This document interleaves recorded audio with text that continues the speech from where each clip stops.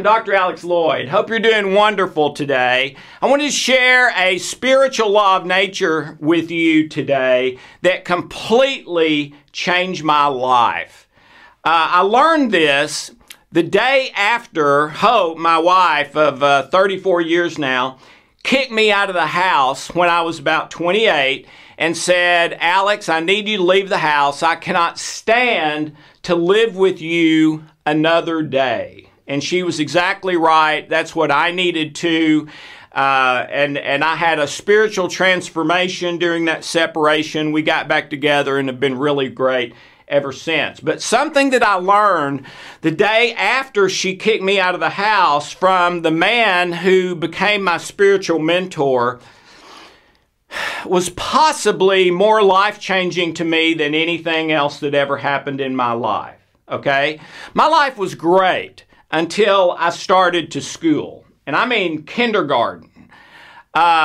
Before that, it was idyllic. I felt loved and accepted just the way I was. I was happy and joyful. They said I spontaneously sang all the time. All I remember from that time, it really is good. Then starting school was kind of a nightmare. I didn't know it at the time, but I was extremely dyslexic, ADD, ADHD, all that kind of stuff. Probably some D's they haven't even discovered yet. And I started being made fun of for being a little bit chunky, and that was my nickname, Chunky. Not a nickname you would wish for. And made fun of because I was flunking everything. So was made fun of for being dumb and fat, basically. And it really hurt. And it went on for years. And in order to soothe some of the pain, I got into some addictions, bad habits. Sugar was one of them. Fat was one of them. Lust was one of them. You know, my hormones started and there's all these pretty girls everywhere. But anyway, the system I grew up in, the religious system, and their system of right and wrong, where if I do good, I get good. If I do bad, I get bad. So it's really up to me and my behavior. And I never in my life, after I started school, felt like I measured up and was good enough because of my sin. The lust, the eating and drinking things I shouldn't think, thoughts I knew I shouldn't have, lying sometimes, stole a couple of things during those years, okay? So I felt about myself that I was, that my worth was worth less. And I was rejected by the people I needed to be accepted by, which were my classmates. I did feel accepted by my parents and family, and that helped a lot. But school was just too much. It made push the seesaw down, even though there was some good stuff on the other side. All right. So at that time, when Hope kicked me out of the house, I felt like I was lost. I felt like I was bad. I felt like I didn't measure up. I felt like I was, my identity and worth were very, very, very poor. Okay? And virtually all of that was because I felt like I could not perform well enough. I did too many bad things wrong and not enough good things right. All right? And here's the truth that really turned my life around at that time. And I'm the worst drawer in the world, so I apologize about that. But this is a fishing pole. Okay? Fishing pole. And then on the end of that, you have a string. And the string comes down to the water, okay? And on the end of the string is a lure, something that's attractive to the fish, okay? All right, here's how it works. I felt like I felt bad about myself virtually all the time because of doing bad things wrong and not enough things right. Okay? Well, there's a word that is very relevant to this discussion, and it's called temptation.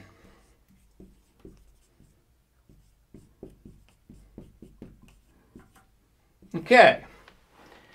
So, if you are trying to be committed in your life to a life of love in the present moment, regardless of the circumstances, regardless of the end result, as best you can, okay, then I believe this completely applies to you. So, temptation is when you are, of course, tempted to not act in love, or let's say to act in anger, or to act in selfishness, or to act in rejection, or a whole bunch of other ways, okay?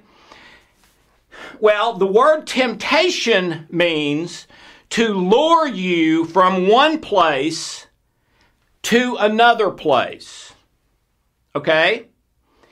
And the places here would be, I am okay, I'm good, living in love in the present moment, regardless of my circumstances, regardless of the end result. I make mistakes. I don't do it all right, but I'm on the path of love. That's where I am, all right?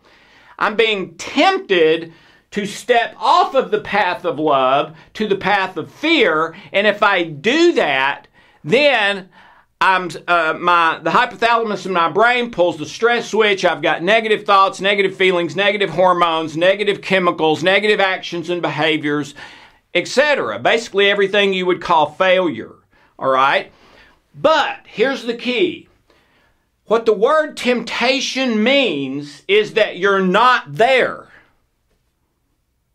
You can't be tempted to someplace you already are. It's only possible to be tempted to some place you're not. So, if you're trying your best to live in love, etc., and you are tempted to do something that you know is not in love, okay, it's in selfishness, it's in seek pleasure, avoid pain, whatever, but you are tempted. You don't just do it without having any thoughts of, you know what, maybe I shouldn't do this, or I know I shouldn't do this, or no, you don't have those thoughts. Those never go through your head. You just do the thing that is not love-based, that is fear-based, okay? Now, if that's what happens, then yes, you are on the path of fear, at least about that thing, not the path of love. But if you are tempted, if you don't just do it without having any of those thoughts, you do have those thoughts. I shouldn't do this. This is wrong for me to do. I should wait. I should, anything like that. If you have anything like that go through your thoughts and feelings, it guarantees you are not on the path of fear. You are on the path of love, because that is being tempted. And you can't be tempted to somewhere where you're already there, which means you're not there. You are on the path of love. When that sunk into me at 28, after Hope had kicked me out of the house, I cannot tell you, I can't put into words. I wept all weekend, basically, after I really understood this truth. Because I was always tempted. I never just did it and had no thought saying I shouldn't. I just did it, all right? I mean, that never happened to me. I was always tempted. It was always I knew I shouldn't do this, or I should wait, or I should only have one instead of two, or whatever. I always had those thoughts. That was proof that I was not on the path of fear and what's in it for me, love, and seek pleasure and avoid pain. I was in the path of love, which is where you want to be. None of us are any higher on that path of love than anyone else. We're all just doing the best we can. So that is also true for you. If you're tempted, it means you're not there. You are on the path of love. Now, maybe not to the degree that you want, maybe not to the degree that you see it's changing your life yet. That's okay. That's just a little bit further down the path. So keep going. But I hope this will bring relief, hope. All right, I'm okay. Right now, I'm okay, just the way I am, because I am tempted. It's not just totally ingrained, and I do it without any feelings or thoughts that I shouldn't at all. Very few people are here.